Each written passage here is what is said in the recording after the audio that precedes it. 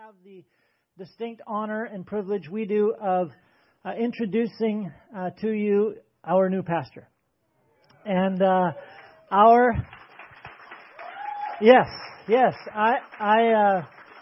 we're very excited about this. And Mike and Christine, let me just say this about them. Before I say anything about them, I need to pause here for just a second. I need to say this. I really do need to say this.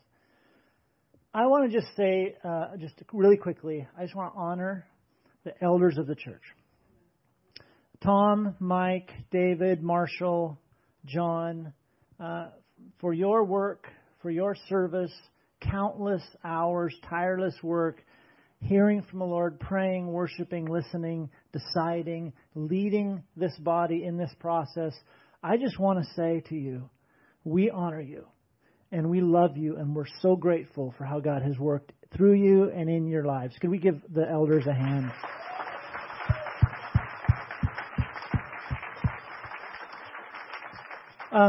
So anyway, back to Mike and Christine. Mike and Christine, I've known them for some time. I've watched them from a distance for quite a while in youth ministry. Everywhere they've gone, they bring a certain level of enthusiasm and energy. It is just who they are. And one of the beautiful things about that, though, is they bring that enthusiasm and energy with foundation. It is not empty. It is not shallow. There is a depth behind it. They are able to mobilize people. That's one of the reasons we're so excited about you guys being here. And everywhere they've gone, they've seen growth and success. Most recently, they've been at Waypoint Church in Springfield, one of our church plants down in Springfield, Oregon, as one of the pastors there, lead pastors. It's arguably now one of the strongest churches, not only in the Pacific region of Open Bible, but in Open Bible. It's about a little over 5 years old now, doing fantastic, and that's largely due to the leadership of Mike and Christine Allison. And so we are so excited to introduce them to you. I'm going to say a couple more things, but would you welcome, come on up here, you guys. Would you welcome Mike and Christine Allison? It's so good to have you here. Now to welcome you, first of all, we have a little gift for you. Go ahead and pull that out, honey. Welcome to Washington. Welcome to Washington. Oh, get a picture of that fast.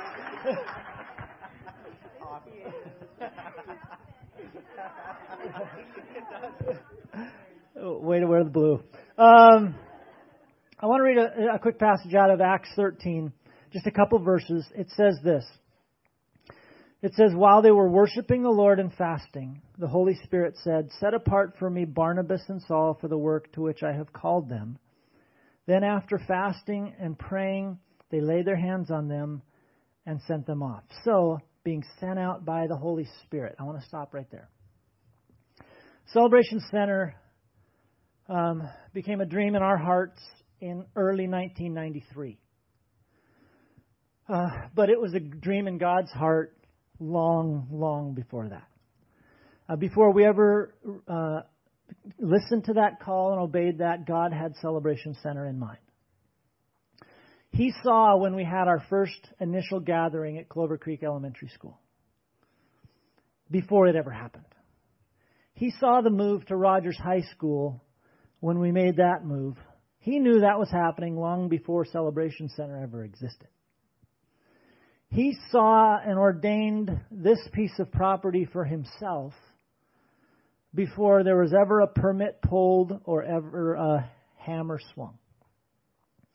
And he saw this moment today, long before it ever took place. And the fact that Mike and Christine, the fact that you're here, we know that this is not because of process. It is not just out of wise decision-making, which it was, wise decision-making. It's not just out of an opportunity for them or just a personal choice by them. We believe, Mike and Christine, that God has ordained you to be here at this season, at this time. And we just want to say to you, we are so excited to have you here. And we are so encouraged to be under your leadership. And we are behind you, as was said on the video. We are with you, and we're behind you. We just want to pray for you as you lead us into this next beautiful season for Celebration Center. All right? I'm going to get behind you here. Heavenly Father, we're so grateful for how you orchestrate your will and your work.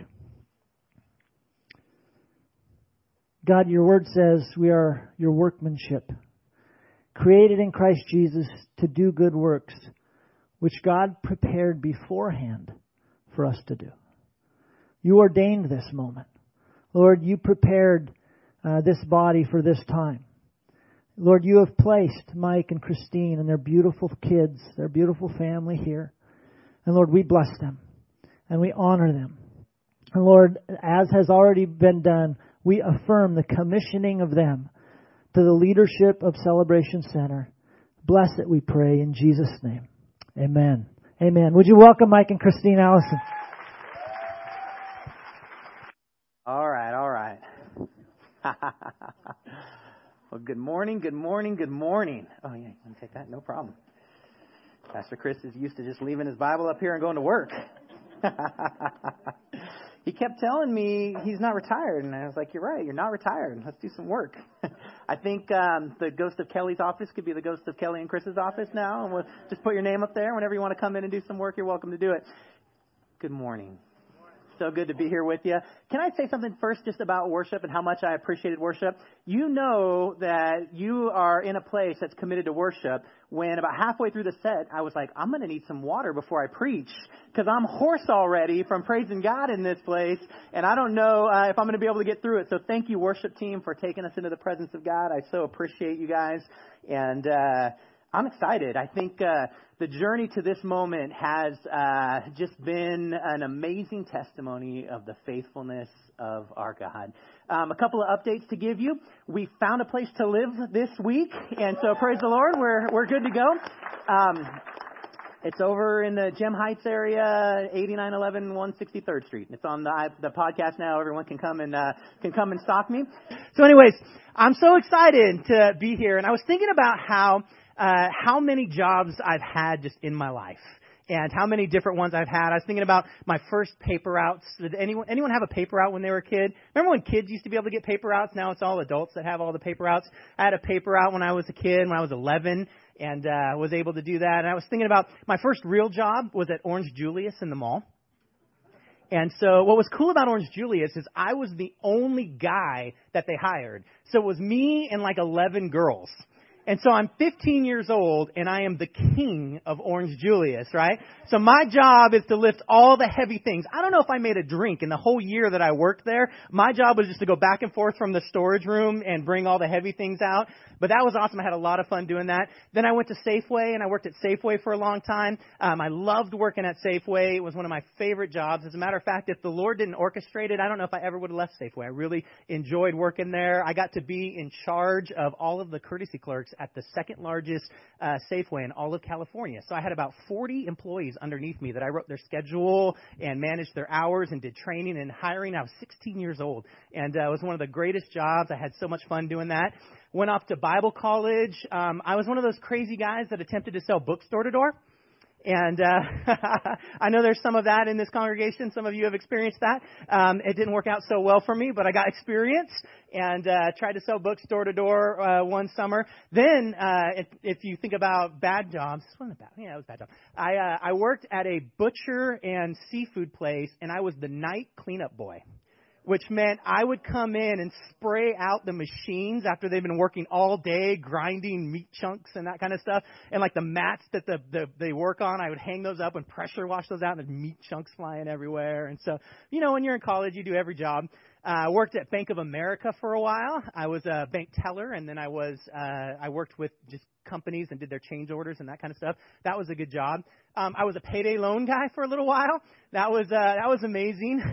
When I did that job, the greatest thing about that job is that there was no customers at this store that I worked at. So I sat in there and did my homework every day and used their long distance back when you had to pay for long distance. And I just sat in there all day, every day by myself for 8 hours a day. I would just sit in this empty place and do my homework. It was the greatest job I ever had. And so I don't know why I ever left that job. But we did an internship in Spokane, Washington. And for a year, we served in a youth ministry there. Then we went out to Everett, Washington. And in Everett, we planted a youth group at kind of a church restart, and we led a very small group to a pretty healthy place. We were running about 50 kids there by the time that we left at a church in Everett, Washington. Went to Spokane, Washington as a youth and then associate pastor at a church there. Had a great run of about 7 years just building a youth ministry, seeing generation after generation of kid just come to know the Lord and be sent off. Then we went on one of those crazy church planting adventures. And some of you who have been around here long enough know that there's a certain amount of crazy that has to be a part of your wild and courageous, maybe I'll say, faith to step out and be a church planter. We moved, sold our house with no place to go live and no job. So the fact that we hadn't found a house here yet wasn't that big of a deal. Ultimately, we moved in December of 2008. And sold a house in the middle of like the worst economy ever, and then moved, not having a place to go to. We landed in the oldest house in Springfield, built in 1853. I think I shared that on Mother's Day. And then from there, we were amazingly unemployed for about 10 months as we sought to get the church up and running. Then I took a job at Regal at the movie theater. That was a pretty fun job. There's nothing like just cleaning up popcorn in movie theaters in your suit to just, remind you that you've arrived. And that was an awesome job. I love doing that. Let me tell you something about working at Regal since I got the mic and I can do it. So the best thing that you can do as a customer in the movie theater, really the best thing you can do, walk in, buy the largest popcorn, and then just throw it on the floor. And because my employees would always get so mad, and everyone's looking at me like, seriously? No, they would get so mad because people would just throw popcorn all over the floor. But I would tell people, listen, when you buy the popcorn, you've just paid for my employee to be there. And then when you throw it on the floor, you've just given them a reason to be there. And so you're actually the best customer in the world if you just buy popcorn and throw it directly on the floor. And my employees didn't feel the same way, but I always thought that way. And so it was pretty funny. And from there, I worked at a performing arts theater. I managed it. I didn't perform. That would be amazing, but I don't have that gift. From there, I worked at Willamette Lane, which was the Park and Rec District. And my job with the Park and Rec District was to run all of the middle school sports programs for the city of Springfield. And so if you had a middle school student, I was the administrator of all of the sports programs. So we had basketball seasons and soccer seasons and flag football for middle school and volleyball and all those things. So I ran all of that. We had about 1,400 kids in that program, which is a great program. And then I went and worked for our parent organization of Open Bible, the Pacific region, and I did emerging leaders and was in charge of that, working with the Bible College and helping kids come out of school, get into internships and jobs. I also oversaw all the camps up and down the West Coast. And so I'm one of those crazy guys. This is the first year I haven't been at summer camp since I can remember, probably since the mid-'90s. And so I'm feeling that vibe. My team goes to summer camp next week without me. I did all the work to get them ready, but I'm actually not there. And so pretty excited, though, to get a break from that. I think every one of our wedding anniversaries has been during summer camp, except for the year that we got married. And so it'll be amazing to have a wedding anniversary not at summer camp. I don't even know. I have to actually plan something. Shoot. Someone write that down for me. But I was thinking about all the amazing jobs that I've had. At our church in Oregon, I was the executive pastor, one of the teaching pastors, in the lead of the youth team, oversaw some of our small groups, and so many different roles that I had there. And I was just thinking about how in every job that I've ever had, there becomes a sense of camaraderie that you have with the people that you work with. I want you to think about some of your favorite jobs that you've had and some of the people that you worked with at those jobs and kind of the camaraderie that gets built when you are working with people in those environments. I'm going to pull this out real quick. Sorry if this is distracting. It's just dangling behind me like a tail. So I was thinking about how you have that kind of camaraderie. And I was thinking about even like at the movie theater, right? When I was working at the movie theater and I would stand outside of those theaters with the college kids that we had hired and we're waiting for people to come out and they're in there making out and you're like, finish making out so we can clean the theater, and you have this environment that you start to build camaraderie with the people that you are your coworker. Now, everyone has that one coworker who you're like, they're out to destroy me. me, but not that coworker. The rest of the coworkers, you have this kind of camaraderie, and you become like a team with them. And there's a bonding that happens, and you have shared experiences and shared jokes, and they kind of become your people. There's people at work that you look forward to seeing how they're doing, and you have inside jokes, and you have communication that happens with them on a really high and personal level. And I was thinking about just how powerful that is when we become in relationship with people that we are coworkers with. Now, here's what I was thinking about. It doesn't happen the same way with the customers, though. The customers that come in, some of them you love and some of them you have great relationship with, but it's not the same as the coworkers, right? The coworkers become like what? Like family. They're like an extension or extended family. You have inside jokes with them. I was thinking about the movie theater crew, and, I was working there before we got the church up and running. And we get the church up and running, and I transition away from there. And so many of them, I would come back to the movies, and they'd be like, Pastor Mike, it's so good to see you. You don't have to pay. Come on in. It was great. But it wasn't like against the rules or anything. It was okay. I didn't break the rules. They were allowed to do that. But it was amazing that sense of community and camaraderie that happens when you're coworkers with someone. But I was also thinking that it's not the same case when we're talking about customers. Customers we like, but if a customer leaves, you're like, oh, I miss them. And then you hang out with your coworkers some more. And here's what I was thinking about as we begin this journey, this next season of Celebration Center here in Puyallup, in this community, that all of us are in the beginning stages of becoming coworkers. We're becoming coworkers. We're not there yet, but we're becoming coworkers. And as we have shared experiences, as we begin to go into the field that is this community and share about Jesus and begin to make an impact and begin to talk to our neighbors and begin to serve next to one another, begin to serve our kids and bless our kids, and we become something different. We go into a level of relationship of coworkers that's more intimate, that's closer. I was thinking about how even over great distances, I still feel connected to some of my core coworkers, people I spent time with. I still call them up and say, hey, you're doing the thing that I'm doing. How's it going for you? And they're telling me their war stories. And I'm like, that's the same thing I experienced. I had a war story too. And we have this unity that distance doesn't even matter. Why? Because we're working together no matter where our field is. And so something happens as we get ready to do this next adventure and we become coworkers. I was struck by this. I was reading in Philippians chapter 1. If you have your Bibles, you can jump there. I'm going to take us all over the place today, so I'm going to apologize up front. But I'll be in Philippians and then chapter 1, and then mainly I'll be in Mark chapter 11 if you are one that likes to cheat and jump ahead. In Philippians chapter 1, Paul is writing a letter to some of his coworkers.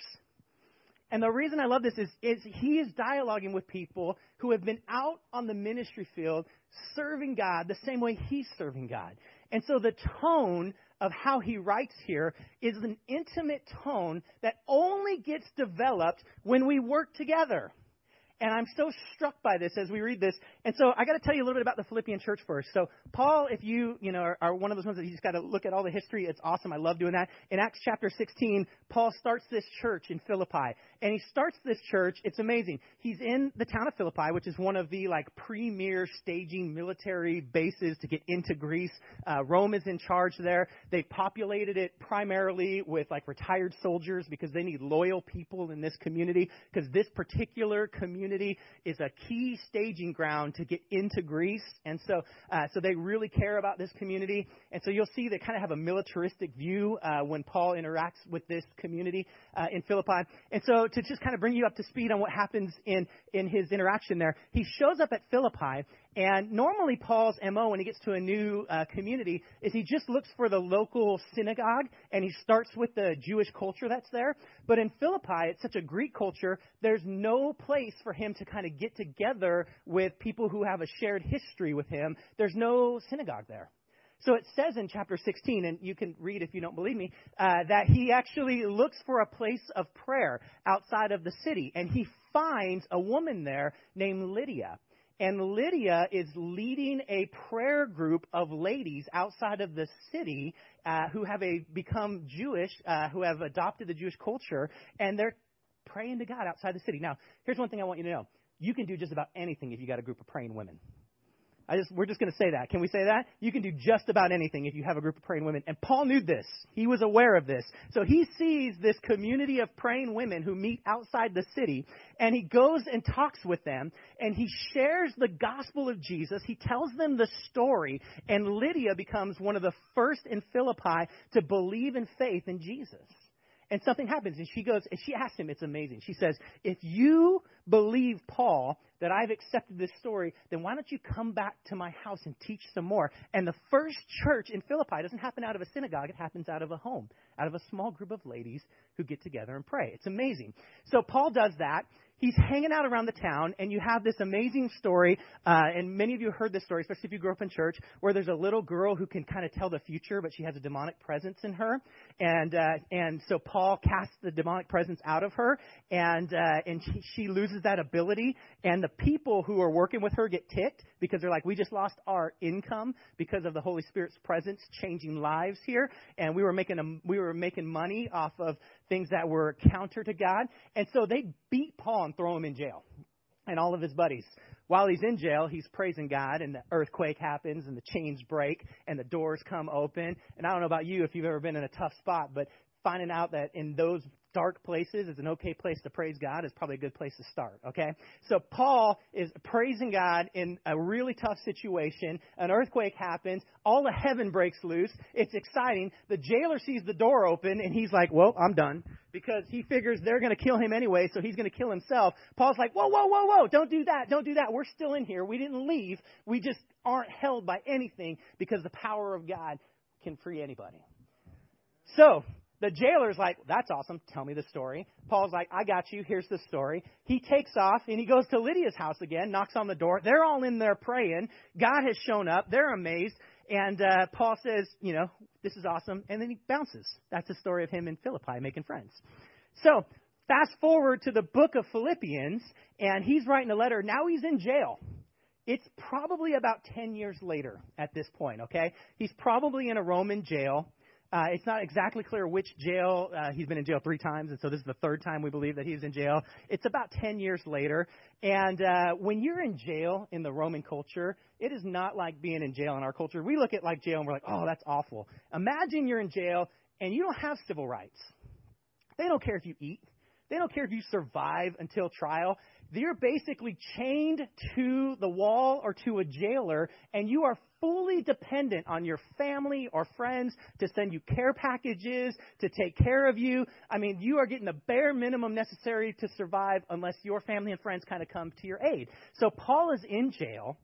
And here's Paul with his amazing attitude again. He's just witnessing to everybody who's there. He actually talks about, it's been awesome. I've been able to talk to the jailer, and I've been able to talk. I mean, he has the best outlook on life ever. And he gets this care package from his friends, from the church that he started, from a group of praying women who were outside of the city just looking for a place to talk to God, who have built a church inside their home. And now it's a thriving community of believers. And they've sent him some aid because they heard that he's in jail.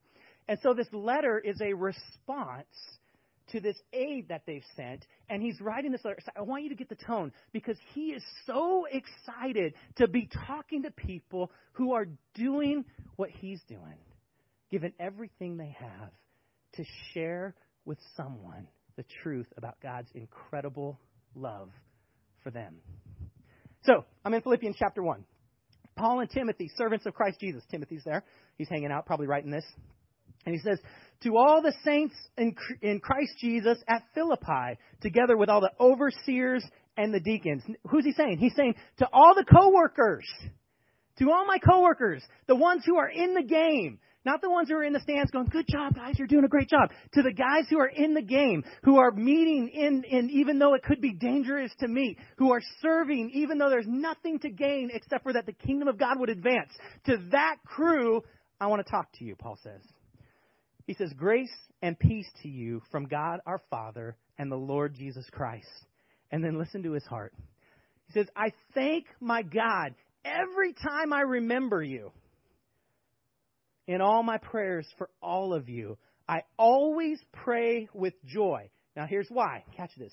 Because of your partnership in the gospel from the first day until now. What is Paul excited about? He's excited about his coworkers staying in the game. It's been as much as 10 years. They sent a care package to check on him, and he's letting him know, hey, I'm okay. What happens to me isn't as much of a concern as that you stay in the game. I care about you. Let's do this. Verse 6, being confident of this, that he who began a good work in you will carry it on to the completion until the day of Christ Jesus. He says, hey, I am so confident because we've worked side by side, because I know the cost. I've been in the jail that you are threatened with every time you share your faith and you grow this thing that is the community of believers. I've been beaten by the guards that guard the jail that you live in. And I know what you face, and I know the courage that it takes for you guys to gather and to meet and to make a difference. I know what it takes. Because I know that's what you're doing, I am confident. I am confident that Christ will complete the work he started in you. That's amazing. I mean, we could just be done right there. That's pretty good stuff. Verse 7. I'll keep going because I have some more time. It is right for me to feel this way about all of you. I love this. Since I have you in my heart. He says, that's how we become heart to heart. For whether I am in chains or I'm defending and confirming the gospel, all of you share in God's grace with me. God can testify how I long for all of you with the affection of Christ Jesus. I love this. Verse 9. And this is my prayer. This is the way Paul prays. I love when you can just get a picture of how he prays. This is what's in his heart. He says, this is my prayer, verse 9, that your love may abound more and more in knowledge and depth of insight, so that you may be able to discern what is best and may be pure and blameless until the day of Christ, filled with the fruit of righteousness that comes through Jesus Christ to the glory and praise of God. He says, I'm just praying that you're growing, that your dreams are getting bigger, that fruit is coming out of your life, that you're not looking back, that you're taking more territory, that you're accomplishing everything God's put in your heart to get accomplished. That's how I pray when I pray for my coworkers. That's what comes out of me. Now, we're going to talk about that idea of fruit coming out of your life here for a little while today. But I'm so moved by his heart when he prays there. He says we're coworkers. We're coworkers. He also says this, I know my assignment. I'm defending and proclaiming the gospel. That's my job on the team, Paul says. And I know you know your assignment. So maybe I can ask us, church, this morning, do you know your assignment? Are you on the team? Are you a coworker? Are you with me? Are you with us? Are you in this battle, in this fight? Are we making a difference in this community for the kingdom of God? Do you have an assignment? Do you know? Are you on the team? Are we coworkers? I'll just leave that there. You can think about that. So Paul says there's a fruit that comes out of your life when that happens. And I love that analogy. All throughout the Scriptures, there's time and time again that the Scriptures use the terminology of fruit or of a seed being planted in us. And so I'm going to just kind of walk through that because I think sometimes what happens to us is we get excited. You hear a truth like this and you're like, yeah, I want to do something for the kingdom that matters. But I don't know if what I do matters. I don't know how much it matters. I don't know if Paul would write a letter like this to me. I don't know if I would be included in the group. Would he see me as one of these? I'm not so sure. Or I would love to, but I've never had the chance to. Or I'm not sure what my role really is. I don't know how that should look. And so we get stuck there sometimes. We get a little bit paralyzed of, I'm excited, but I don't know how to get my foot into the water to begin this journey of being a coworker and being excited about the things God is doing. So I want to just kind of take us on a little bit of a whirlwind through a couple of scriptures because I want to understand this idea that the scriptures tell us that God deposited into us.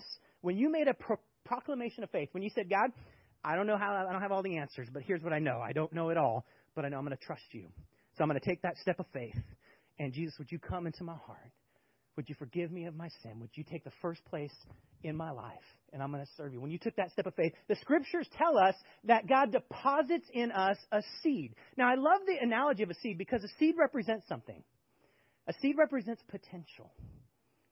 Right? Paul says at the end of the journey, there's fruit. At the beginning of the journey, though, there's just a seed. There's potential. Now, here's the thing I was thinking about when I was thinking about a seed. It struck me that a seed isn't just potential for a tree. And it isn't just potential for fruit. It's a potential to reproduce into an orchard or a forest or beyond. In one seed is the potential to reproduce over and over and over and over and over and over again. So when the scriptures tell us that God deposits into our heart and lives a seed, what he's depositing into us is incredible potential to do something for the kingdom that matters.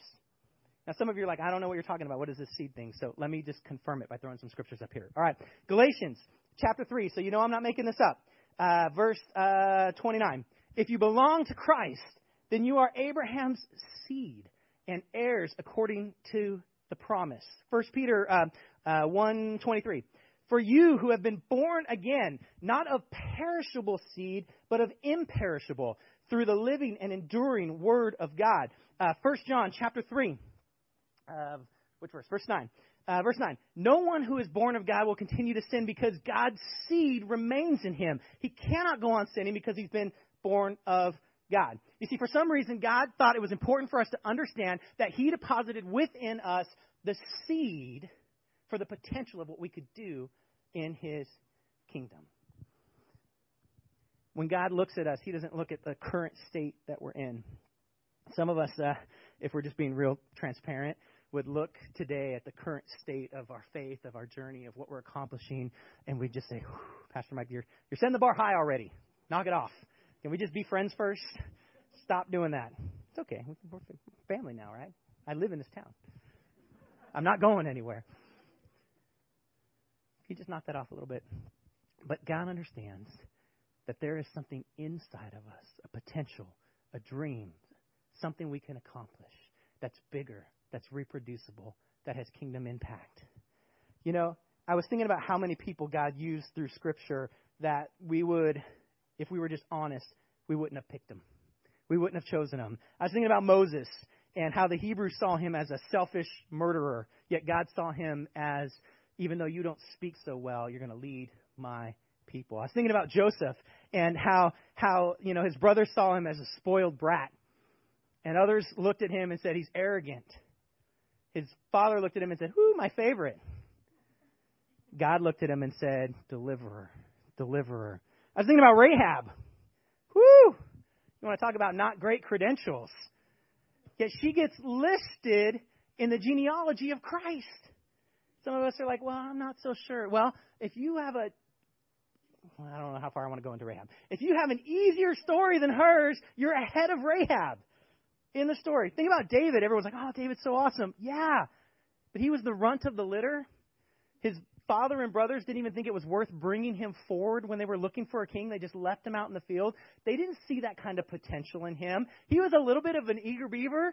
You know, some people don't like the eager beaver. It's like, oh, gosh, this guy again, right? He's like, I'll take on Goliath, and he can't even wear the armor yet. And then he goes on to basically planning a murder and committing all kinds of sins beyond that. You think of Bathsheba, his family ends up a mess, but he's the king of Israel and the chosen line of Jesus. The scriptures only say one person has a heart after God's own heart, and it was David. So some of you who are trying to disqualify yourself as I begin to dialogue about this seed of potential that's in us probably haven't been real honest about the nature of who God can and will use. You probably believed something about yourself that isn't true. You probably thought maybe I've disqualified or wasted too much time or I don't have the influence, and I'm just going to invite you to explore who God can and will use, because I don't see criteria in here that looks a lot different than willing and submitted. And if you can be willing and submitted, God can use you. Okay, we're going to keep on moving here because I'm going to run out of time. I'll keep us here, and that ice cream's going to melt, and everyone's going to be mad at me. So, last thing, even as you look at Jesus and how he entered the world, I'm always moved, and Christmas time we'll probably talk about this, I'm always moved about how God chose to send his son into the world in humble circumstances, not a rich family, not a wealthy family, not a established home. The fact that he was born in such humble circumstances, it always just strikes me to think, God set the expectation that from any circumstance, you can become whatever God's called you to be. I'm going to leave that. I'm going to leave that alone. All right. You guys got it already. You had it 3 illustrations ago. So let me take you forward now to Mark chapter 11. And so I want to talk for just a little bit about this idea of what the seed becomes. So we know that Paul says there's fruit that comes out when we become coworkers, and we see the evidence of that, and we get excited about it. We know the scriptures tell us time and time again that God deposits the seed into your life that develops into that fruit. And then we see Jesus in one of my favorite, probably least preached about stories in the whole scripture. In Mark chapter 11, he is about to do something that on the outside just looks insane. He is going to, and you may know the story, he's going to curse a fig tree and it's going to die right there. And if you look at this story from the outside, most of the time, if you read your Bible, you just kind of go, oh, that's weird. And you just keep on moving because why in the world would he do that? So I want to kind of I'm going to set the stage for you. I'm going to explain why he does that. And then I'm going to talk about what we can do in response to that. So you know where we're going. Put your seatbelt on. Mark chapter 11. It's amazing what's happening in this story. Jesus has just had that moment of the triumphal entry, where he sends his disciples into town and he's like, hey, go down there and find me a donkey, a young one, and just untie it, bring it back to me, and I'm going to ride this thing into town. Now, I don't know about you, but that's a weird request. If someone just came up to me and was like, hey, I need your car, and because my buddy's going to ride it into town, can you toss me the keys? I'd probably look at them and say, I don't think so. So Jesus says, if anyone gives you a hard time, just say, the Lord needs it. Now, I don't know about you, but if someone came up to me and was like, hey, can I have the keys to your car? The Lord needs it. I would smile and I would say, let me get back to you. And I would probably call 911 and say, there's a crazy person out here. Can you come and, talk to them and make sure they get the help that they need because they're going to, hurt somebody. But that's what happens. These guys come into town. They untie this colt. Someone goes, hey, what are you doing with my donkey? And they say, well, the Lord needs it. And they're like, sweet. It's amazing. So they take the donkey up. Jesus gets on it. He rides into town. The palm branches are waving. Everyone's like, woohoo, Jesus. And, he's kind of got celebrity status right now. They're kind of a mindset that he's probably going to lead a military uprising. So they're getting excited about this very prolific leader who there's been stories about miracles, and they're excited to see what happens. It's getting later in the day. He shows up in town. They've been singing. He gives the donkey back. And then I want you to catch this. He shows up at the temple. At about verse 11 of Mark chapter 11, he shows up at the temple, but it's late, and the temple's shut down.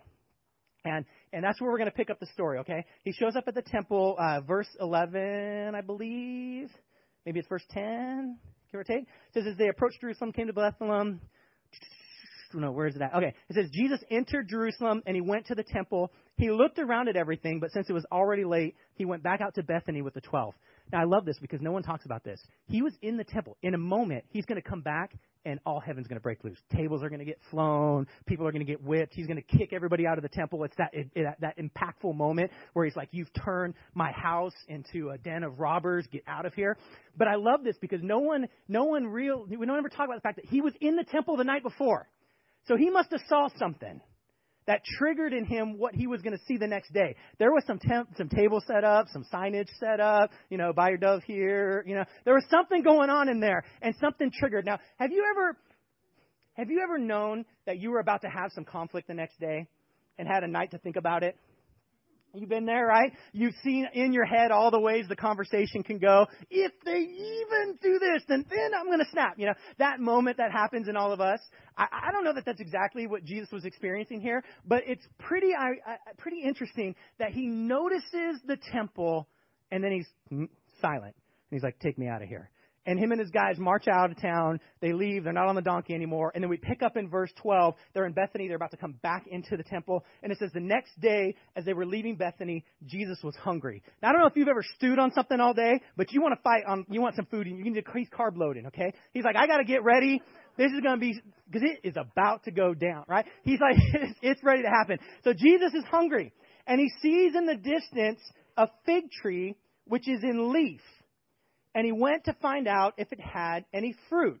It says when he reached it, he found nothing but leaves because it was not the season for figs. I love that Mark points out it wasn't even the season for figs, right? But this tree had leaves on it. So in the distance, he's like, oh, I see that. I'm going to go eat. He shows up at it. There's no figs. Verse 14. Then he said to the tree, may no one ever eat from you again. And the disciples heard him say it. Now that is a random phrase. I don't know what you think about when you read that. I see in myself a borderline crazy person yelling at a tree just like, I don't know what the disciples must have took of that. It was impactful enough that Mark wrote it down like, I don't know, Jesus is losing his mind, it seems like, right? He's hungry. He's got an agenda. He's marching into town. This tree doesn't have any food on it. And he's like, get out of here, tree. And then they keep going. All right. I just want you to catch it. Verse 15. On reaching Jerusalem, Jesus entered the temple, and he began driving out those who were buying and selling there. He overturned the tables of money changers and the benches of those selling doves, and he wouldn't allow anyone to carry merchandise through the temple courts. And it says, and as he taught them, he said, is it not written, my house will be called a house of prayer for all nations, but you have made it a den of robbers? Then the chief priests and the teachers of the law that had been looking for a way to kill him, for they feared him because the whole crowd was amazed at his teaching. Then it says, when evening came, they went out of the city. So he spent the day just wrecking this place. And then he's like, dare you to challenge me. This is my Father's house. Don't mess with it, right? I'm assuming he's still a little hungry. There's some fight in him.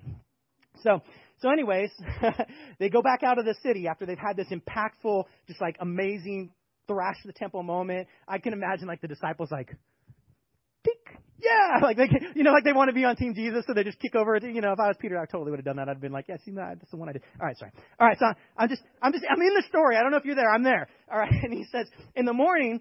So now it's the next morning. It says, as they went along, they saw that fig tree that was withered now from its roots. And Peter, I love Peter because he always says the thing that we're all thinking. He remembered and said to Jesus, hey, Rabbi, look, the fig tree you cursed has withered.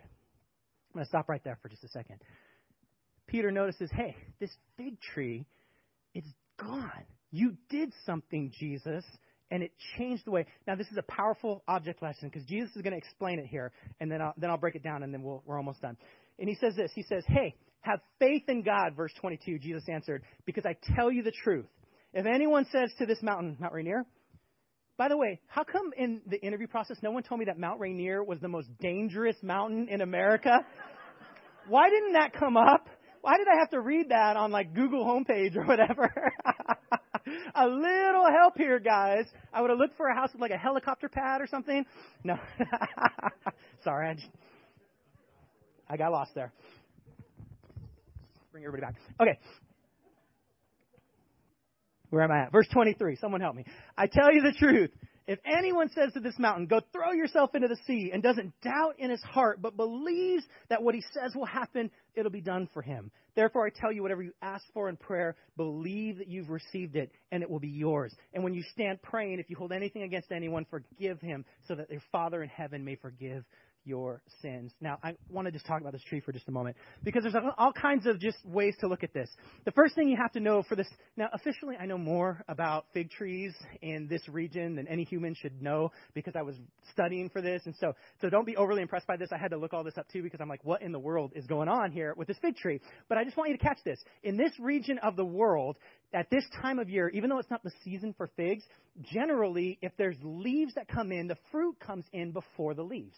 And the type of fruit that comes in, I'm going to blow the pronunciation of it, but I'll spell it for you so you know I'm not making it up. It's Taksh, so taksh, all right? And it's like this pre-fruit that would grow on these fig trees, and especially the poor of the community, they would go and they would gather this because it's not the actual figs. It's this pre-fig that would grow, and they would gather it, and they would actually sell it in market. They could eat it. It was edible. It was edible fruit on the tree, but it wasn't the actual fig. And it came in at the same time as the leaves came in. So when Jesus sees a tree with leaves on it, even though it's not in season, he has a reasonable expectation that there's going to be these little pieces of fruit that come in on these trees at that time. Now, here's the critical thing. If there's no taksh on the tree that year, that tree is not going to produce any fruit. Okay? That's the precursor for fruit. So if you have a bunch of leaves and no taksh, then that means that that tree is not going to produce for the whole year. So what happens is Jesus sees this tree. He sees it in the distance, and he sees leaves on it, and he's hungry. He's looking for a fight anyways, right? He's ready to go in and accomplish something. He's about to set right what we've messed up in the natural and begin to realign our priorities to put God on the throne instead of our own selves on the throne. And in the midst of that, he sees this tree. Now, the other thing you should know about a fig tree is time and time again throughout the Scriptures, it's one of the illustrations that gets used to represent the people of God. Israel is constantly used as a metaphor for like a fig tree or something along those lines. And so there's a metaphor that's deep in here as an object lesson about the people of God that are always represented by a fig tree throughout the Scriptures. And so Jesus shows up to this fig tree, and he's looking for something. He doesn't expect it. It's not the right season to have big, giant figs on it. What he's looking for is potential for this season to produce fruit. He's looking at it, and if it has this little buds of fruit on it that he can consume, then that fruit will be there when it's season. He's looking to see if it has potential, and it doesn't. And here's what I was struck by as I read this. How often in our journey with Jesus are we concerned that our tree is leafy, that it looks like it... You with me? That was pretty good. Let's come back to that. If you checked out on me, I want you to come back for me just a moment, right? How often are we more concerned that our tree is leafy, that from a distance things look right, but when the King of Kings shows up and he's looking for the potential, that this is something that will produce fruit, he finds it barren. That's what's happening here. He shows up and there's no potential. And he says, you know what? This was the shot. May you never bear fruit again. And he creates this object lesson. And they make note of it. And they're like, that was strange. And he says, you know what? If you have even just an inkling of faith, this wouldn't have been a big deal. But because so much of our lives, we struggle to have even just a measure of faith that God can do what he says he's going to do, that he can do it in us, we miss out on the potential of God producing something that matters in our lives.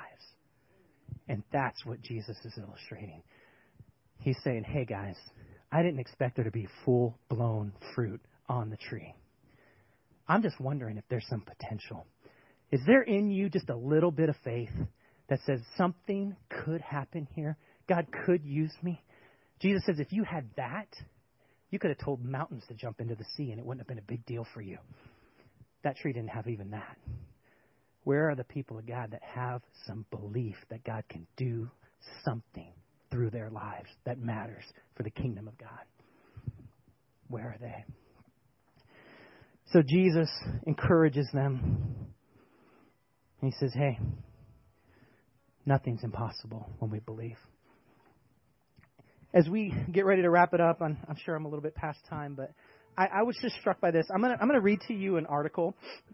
This is by a Christian author, a guy out of Portland by the name of Donald Miller. Some of you know him. He wrote Blue Like Jazz, and you may like him, you may not. It's okay. It doesn't hurt my feelings. He wrote something, and it was just part of a blog that he wrote, and he was talking about what happens to an author when they write a story and they get frustrated because the story is kind of bogged down, and they don't know where to go. They're not sure how to handle the direction of the story. I'm going to read this to you, and then we're going to wrap. And he says something. He says, when novelists sit down to write a narrative, there's a question that they ask themselves in order to create exciting and meaningful stories. And that same question can also create a more exciting and meaningful life. And the question is, what if? What if? J.R.R. Tolkien once asked the question, what if there existed a place called Middle Earth? And what if Middle Earth were under threat? Every good story begins with some form of this question, and so does every good life. Whenever a novel starts to drag, the writer simply has to ask this question, and suddenly life gets exciting again. What if there were a car accident? What if my protagonist won the lottery? What if my protagonist came home and his wife had left all the furniture? A series of these questions can dislodge whatever fascinating thing is going to happen next in the story. Now, to be sure, you don't have the power to win the lottery, and I don't recommend getting into a car wreck. But within limits, the question, what if, can radically change our story and our lives. This is him still writing. Several years ago, I asked the question, what if 360,000 churches in America could each have a mentoring program? And out of that question came one of the most exciting adventures in my life, the Mentoring Project. Bill Hybels once asked, what if there were a church in this field? Rick Warren once asked, what if I could bring peace to the continent of Africa? And out of these questions came stories that have positively affected millions. What if we got out of our shell and asked some questions like that? What are some story turns that could happen in our lives to make a difference for the kingdom of God?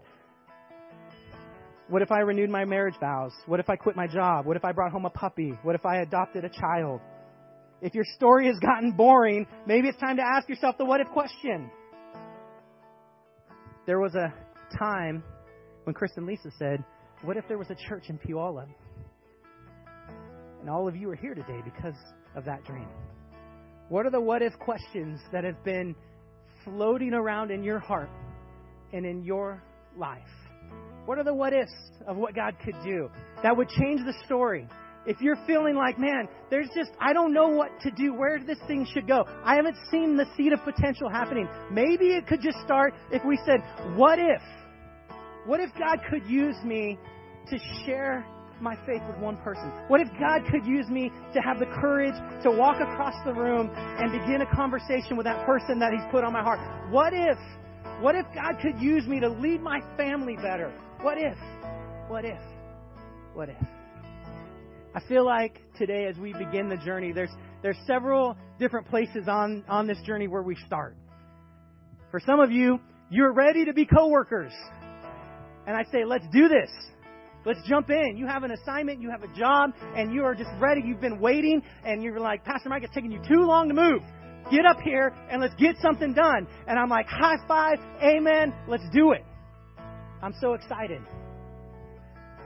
For some of you, there's been this dream of what could be, and this cash, this little potential of fruit that's there, and you've known, this is the thing I'm supposed to do, and I just don't know when and how to do it. And this is the beginning of the season, I believe, of God just unleashing that in your life. The faith is going to come and meet the dream now, and we're going to step out, and we're going to see things happen in the heavenlies because of the potential and the seed that God's put into your life. I'm so excited. I get to just be like a cheerleader, like Paul. Go for it. Let's do it. That's awesome. Some of you got drug here today because there was ice cream afterwards, and I'm so glad that you're here. I'm so glad that you're here, and you're just like, I'm not sure what I think about all of this yet. No worries. Step 2 for you is just come back and hang with us some more. Let's get some of your questions answered. Next week, I'm going to talk about courage, and I'm going to talk about what it really takes to get out of the boat. Spoiler alert. So we're going to have some dialogue about that. That sounds like something that might help you answer some of your questions. Come on back. We'll keep going on this journey together. Wherever you're at today, here's what I'm most excited about. I'm excited for that day when we look at each other. And we're not there yet. That's okay. We look at each other and we smile because I know that you're doing everything you can for the kingdom of God, and you know that I'm doing everything I can for the kingdom of God, and we're telling crazy stories about that customer that lost his mind, whatever, you know what I mean? And you're just like, oh, that's hilarious. Yeah, do you believe that? And I was sharing my faith with this guy. No way, I saw that guy. I was sharing my faith with that guy too. Oh, that's so cool. How's it going? And we're just telling stories because we're co-workers and we care and we want to see the kingdom of God advance here on earth in this community and beyond. That's the day. That's the journey. That's where we're going. That's what this whole thing's about. I don't know about you, but I want to make sure that the things that count get some of my time and my energy while I'm here on earth. I want those dreams. I don't want the Lord to show up and be like, what is this? Everything looks good on the outside, but I felt under the leaves and there was no potential and no fruit. I don't want to be that. So whatever it takes to not be that, Lord, if it takes me out of my comfort zone, if it takes me to have some more faith than I have right now, God, give me a measure of faith to step out. Even if it's just this much, give me a measure of faith to step out and do the thing you've designed me to do. We all have a role. We all have a place. Let's be co-workers. Father, thank you so much for the privilege it is to be in this moment at the precipice of what you're doing in this community at this time.